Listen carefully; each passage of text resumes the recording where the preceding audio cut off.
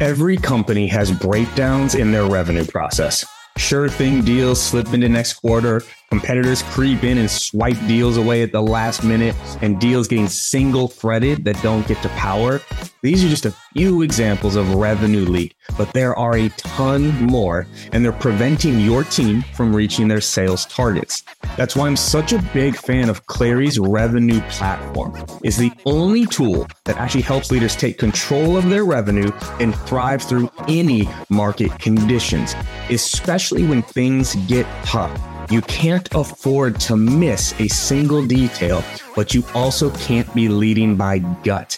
Clari combines the science and the art of sales and sales leadership.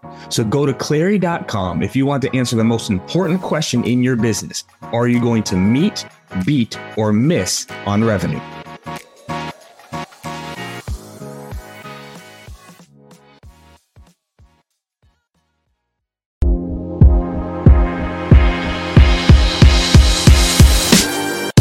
What up, everybody? Welcome to a special episode of the Live Better, Sell Better podcast. This is your host, Kevin Dorsey, aka KD, and today we're actually having a recap. Let's be honest, not everyone's got time to go through every 45-minute episode, so we're bringing the best of the best into this episode.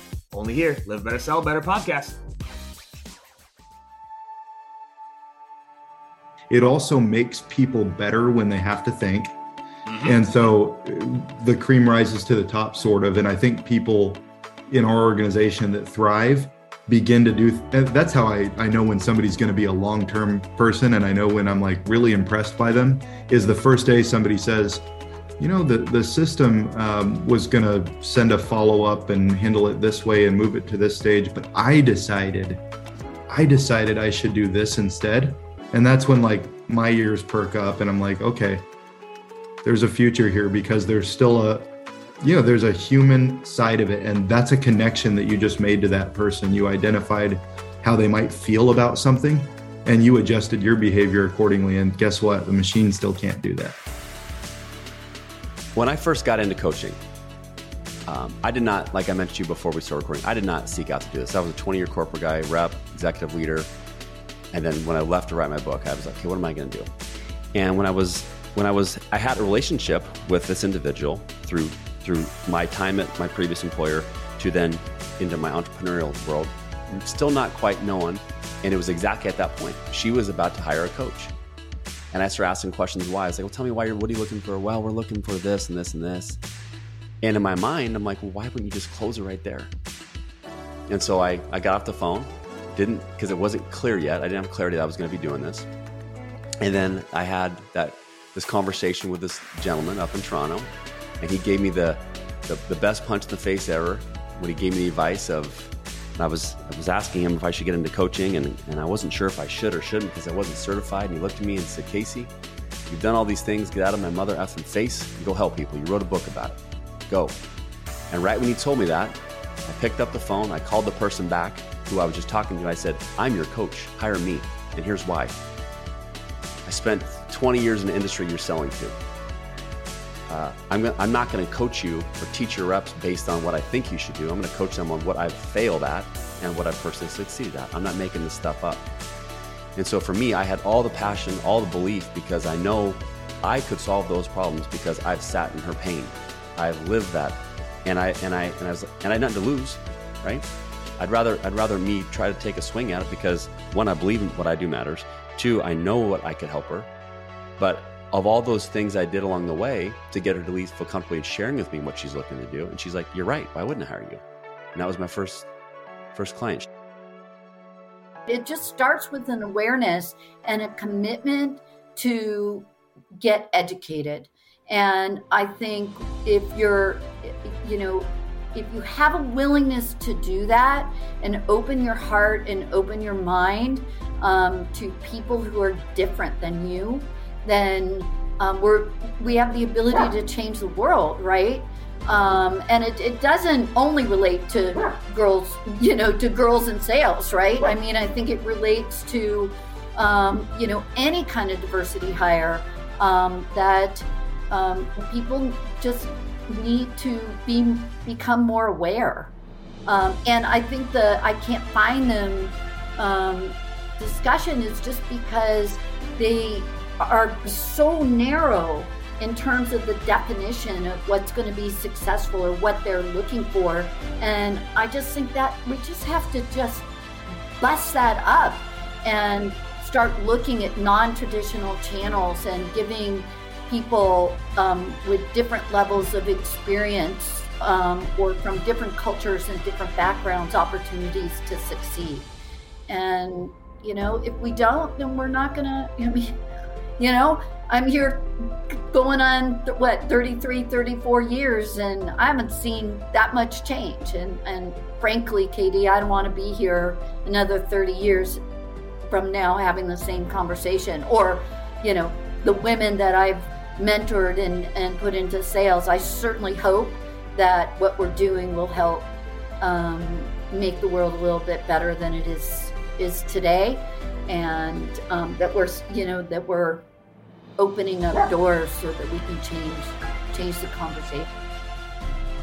I highly recommend continuing to reach out, but don't be annoying about it, right? So I'm of the notion of the best way, I think, is if they are posting content and they are engaging, then you have to keep engaging with them on their content. I mean, that's like the easiest way to do it, because we all love when people engage with our content. I mean, it helps us, right? So you're already going to make a quick friend when you're helping people out, with that. So if they're not posting content though, then I would still continue to, reach out and message them in, 5 days or something with something else, try to continue the conversation. And then again, the multi-touch approach, pick up the phone, email them. You have to do it in a way that's, again, not desperate and not annoying, but you can't just send them one message and expect, to go from there. It just doesn't work that way anymore. You have to stay engaged. And that's why, you mentioned in one of the episodes I listened to recently, like the power of CRM.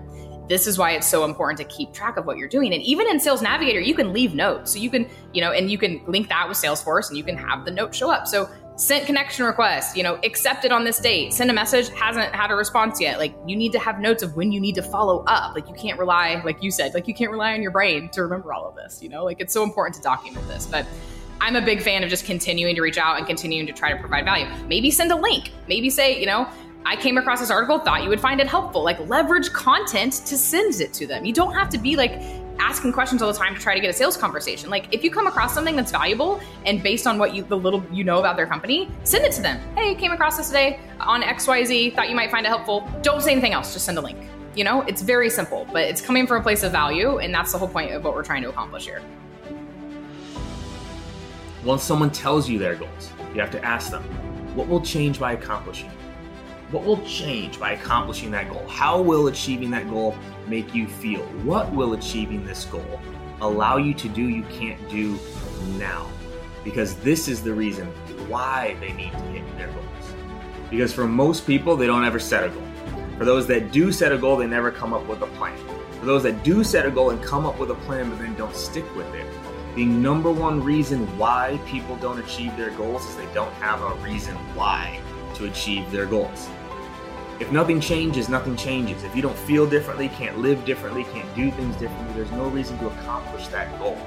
So that's why goals are so important. You need to have professional goals, income, title, skill, personal goals, lifestyle, vacation, home, how you're living, where you're spending your money, and then your reasons why. Once you have those things lined up, you'll be shocked at how much easier it is to motivate, hold people accountable, and most importantly, come up with a plan. And so we're going to talk about here real quick how to deal with rejection when it occurs. Okay. Now, the first step in this is actually knowing that it is going to occur, right? It's going to happen. And just accepting that is a big step, because so often we're actually hoping it doesn't happen, which makes it even worse when it does, versus the acceptance of, I'm going to get rejected. I'm going to be told no. It helps ease it when it does happen, because your brain has already had some time to process it. Versus when we're always thinking like, I hope I don't get rejected. I hope I don't get this, objection. I hope I don't get yelled at on the phone, like whatever else. It's actually setting us up for more pain when it does. So the first step for rejection is accepting it is going to occur. But then the second step is having a plan in place on what you're going to do when it happens, because otherwise you're just completely caught off guard.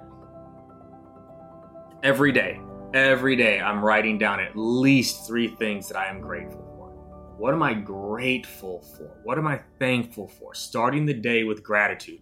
And interestingly enough, y'all, there's actually a lot of science behind this too, in terms of gratitude helping rewire our brain to see the good in the world. There is plenty of bad going on in the world. And if that's all we look at, that's all we see.